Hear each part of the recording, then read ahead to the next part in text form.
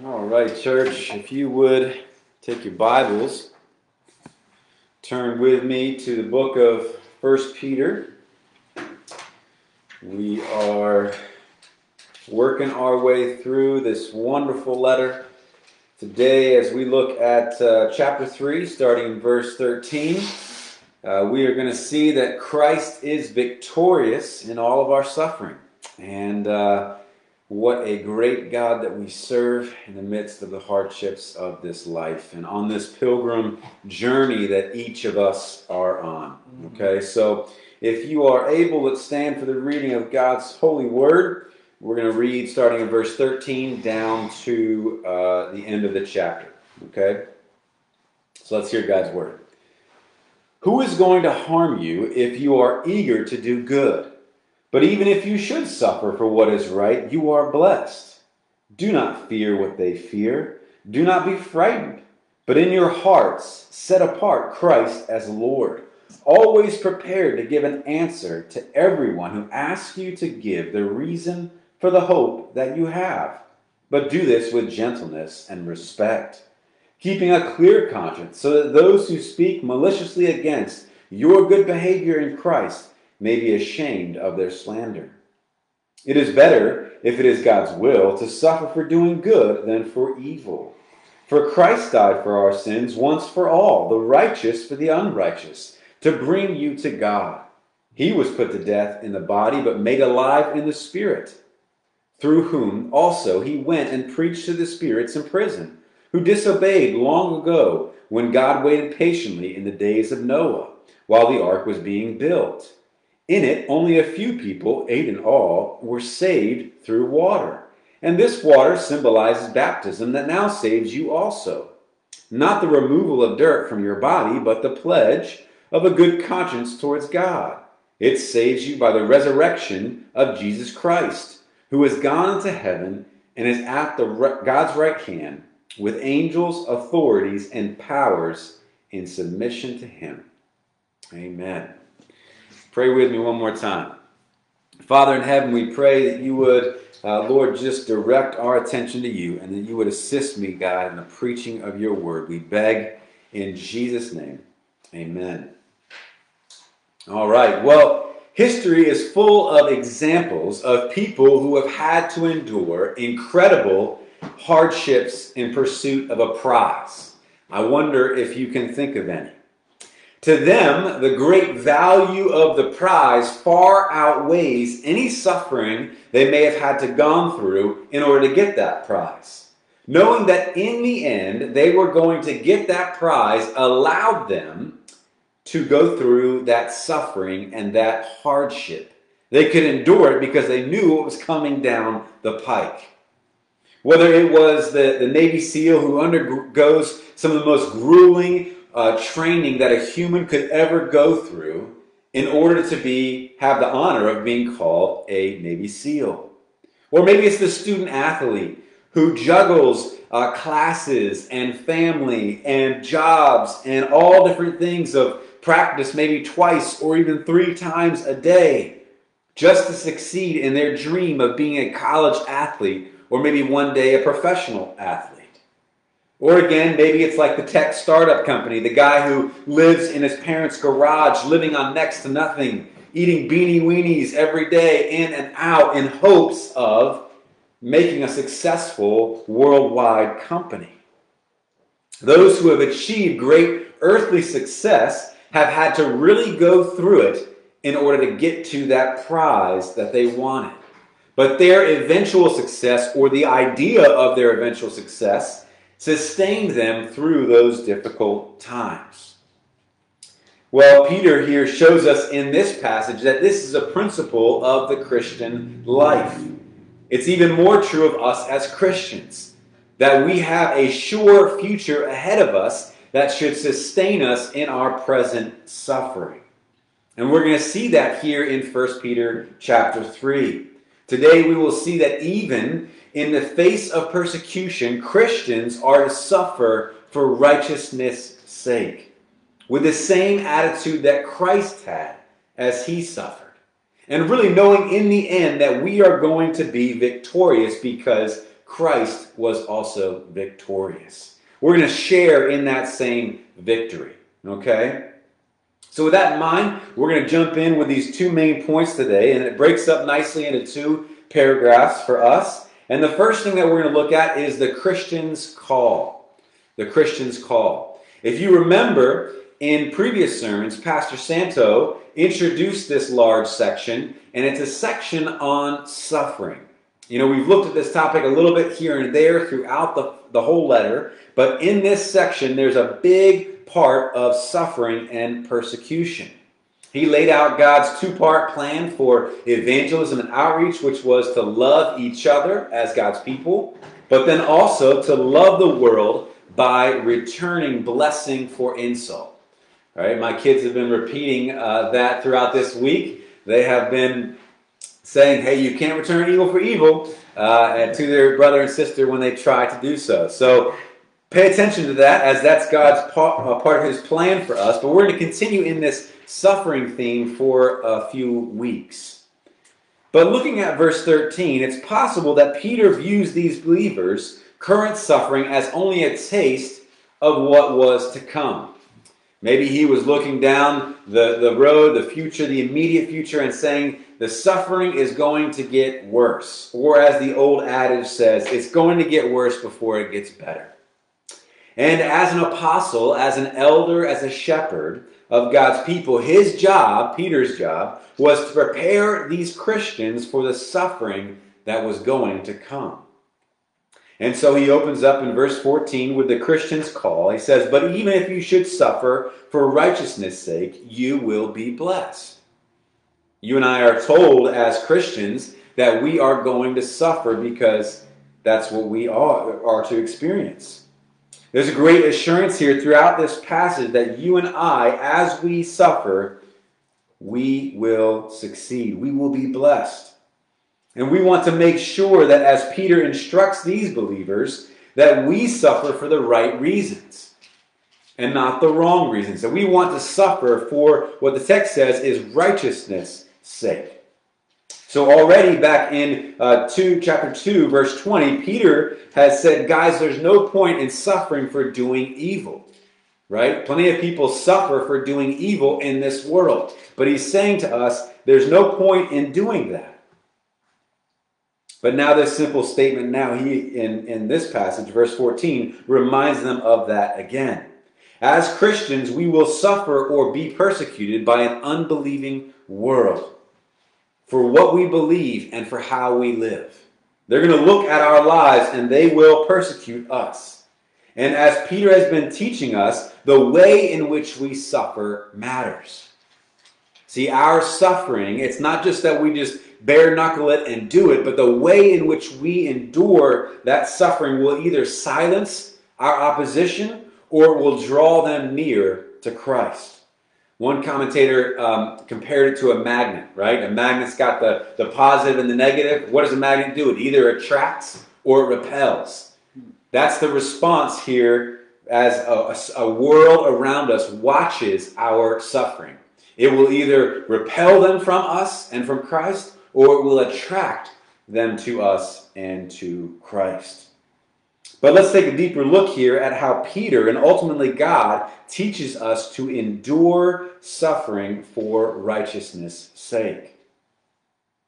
As it is true many times, there's so much content here, and I feel like we're just going to scrape the surface of this text. But I encourage you to study it deeper in your own time and to reach out to Pastor Santo and I if you have questions. But I want to keep us in the main flow of what Peter is talking about, and so that we get that main punchline that Pastor Santo and I try to labor to get you guys to see and to accept. So one question here that kind of helps frame this text for us is, how should Christians respond when suffering for righteousness' sake? How should you and I respond when we suffer for those good causes? Well, the first thing here that we see Peter instructs us is that we should fear God, not man. Fear God, not man. Look at verse 14 and 15 again. Have no fear of them, nor be troubled, but in your hearts honor Christ the Lord as holy. Now, it is a natural human response to be fearful of danger when it's staring you right in the face. If you are hiking and you come face to face with a bear, it's natural for you to be scared. And I've been there. I've come up on a bear, right? It's a scary thing.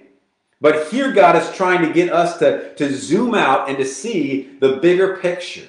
And to say, as frightening and as unsettling as it may be to be insulted for your faith, or passed over for a job promotion because you're a Christian, or being told that you're no fun because you don't want to go out to the club with the girls, there's something even greater to fear here.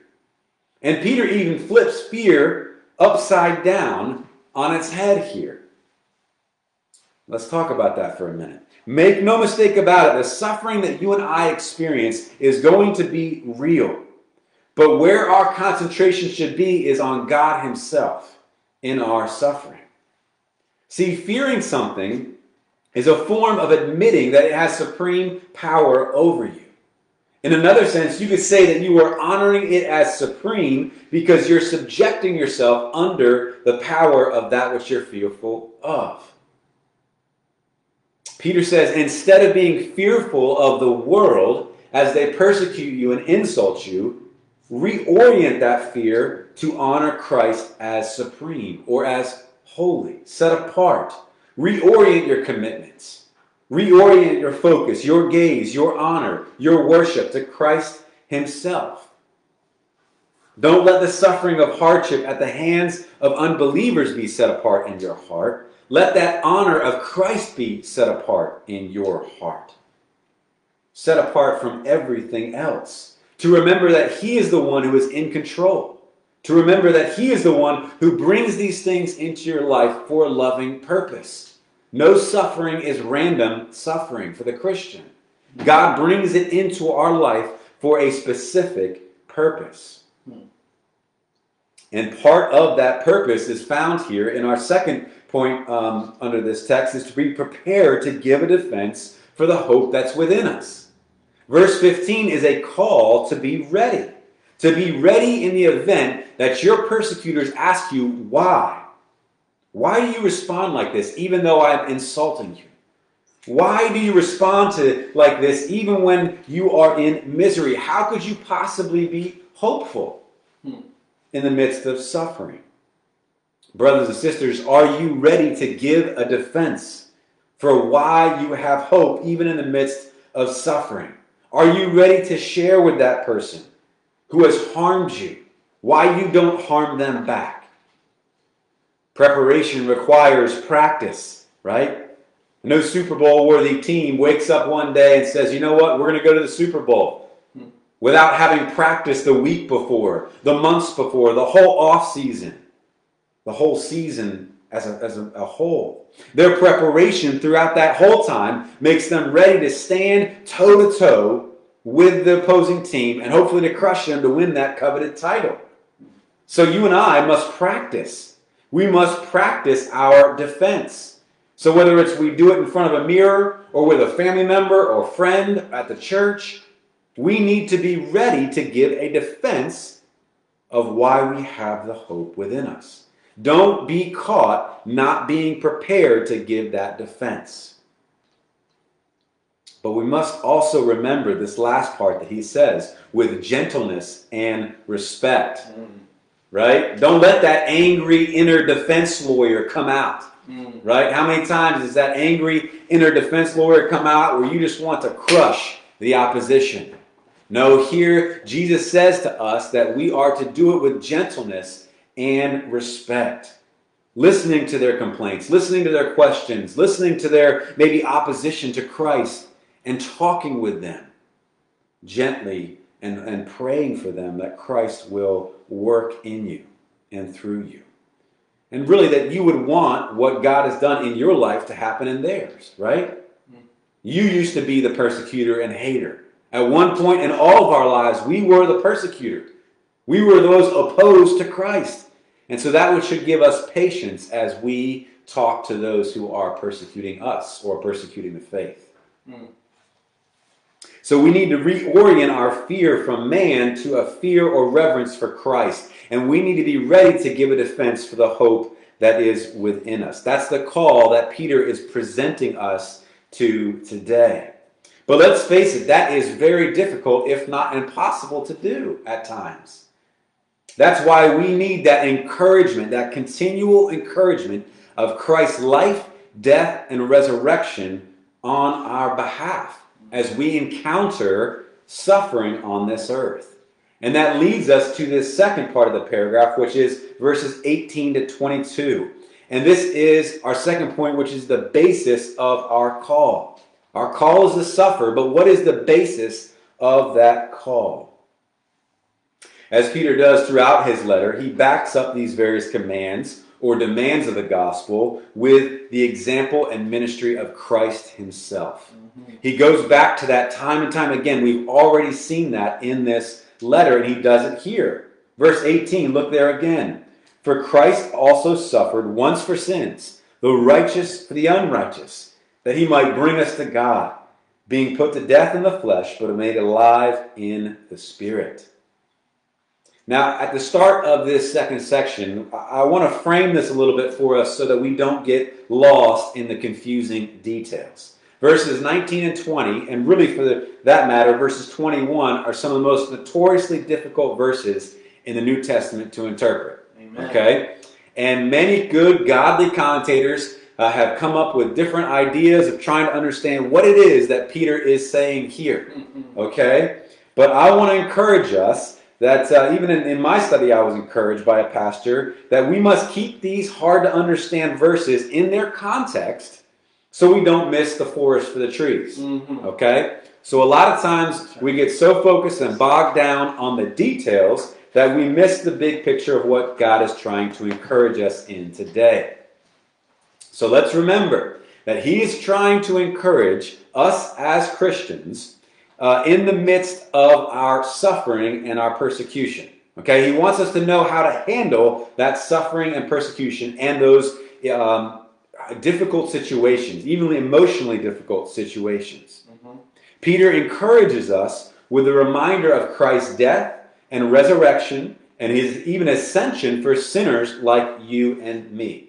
Okay, so let's keep that in mind as we dive into this section. Verse 18 reminds us that Christ also suffered for righteousness' sake, but he suffered on account for us, right? What we just celebrated here at Easter. His death on the cross was for us. Though he was sinless, he took on our sin, our punishment for our sin, so that we didn't have to pay that penalty. He did so to bring us back into a right relationship with God. That's exactly what the text says. He did that to bring hostile enemies of Christ to be sons and daughters of God. All right, so we can all amen that, and we can praise God for what he has done. But then we get to these difficult verses in verses 19 to 21, but we want to understand, again, why Peter brings these verses here and how they fit into his larger argument. So first, let's look at this. What does it mean that Christ preached to the spirits in prison in the days of Noah? What does he mean by that? If you've been following along with Peter's flow of thought here, you probably have all kinds of questions. What did Christ preach? When did he preach it? Who are these spirits in prison? What does Noah have to do with all of this? Right? Those are natural questions because when you read this, it's kind of a head scratcher. Like, what's going on?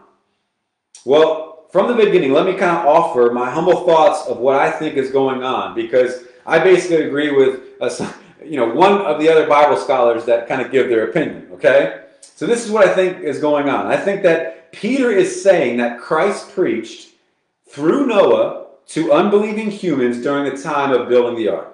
Okay, that's what I think is going on. As I took a lot of time to read all the ink spilt on this, I end up agreeing with my seminary professor and many others that have said this is what's going on. And I think that this makes sense in the context of what Peter is addressing. So think about it, guys. Noah, in his day, was facing suffering. He was facing persecution and ridicule for doing what? Building an ark in the middle of the desert, right? Where it doesn't rain.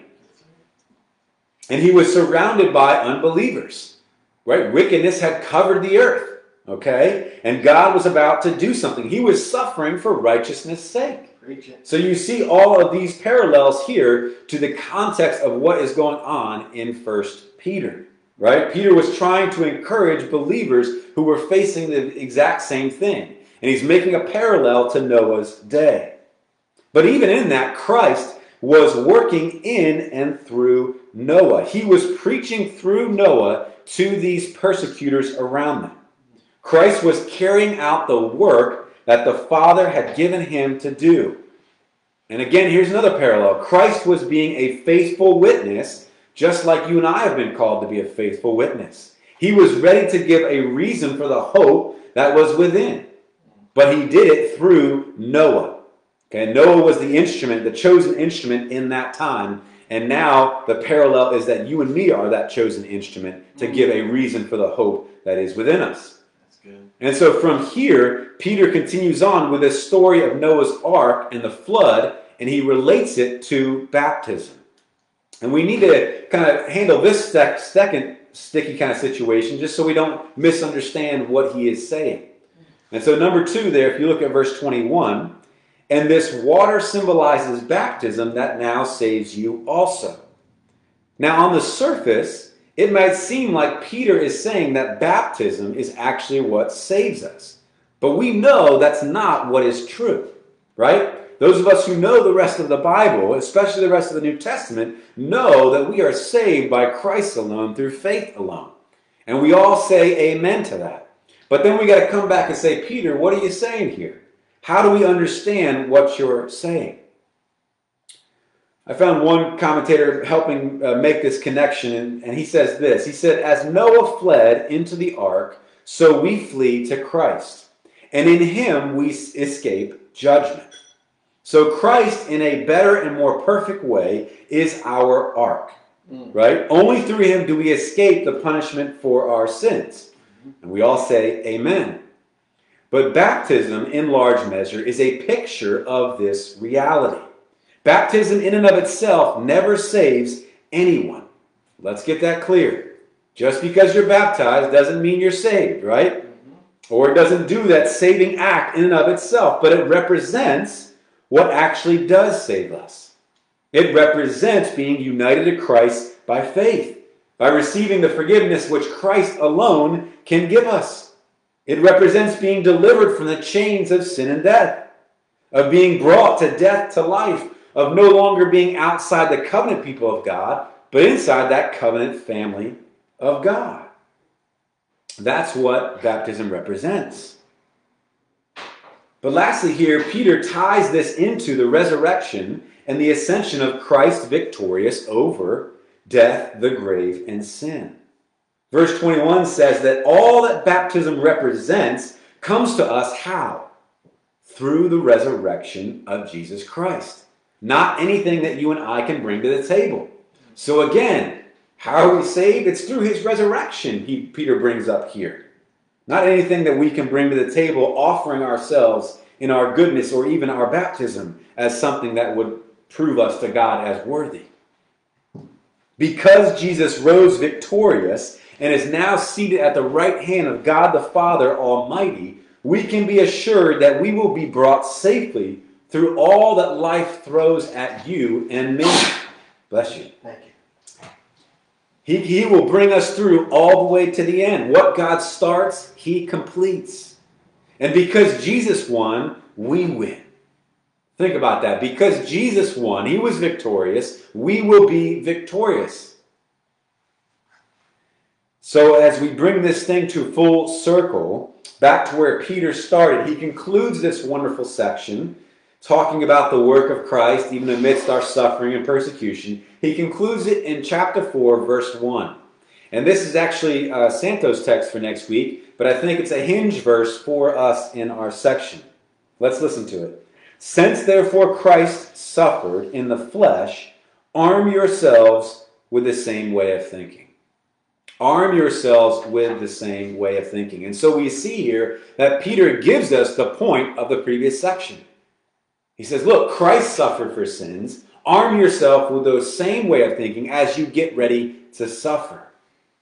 Guys, we are called to follow in our Savior's footsteps as we suffer. We are called to patiently endure evil, but knowing that evil will not ultimately win. Evil in this world will not ultimately win the day.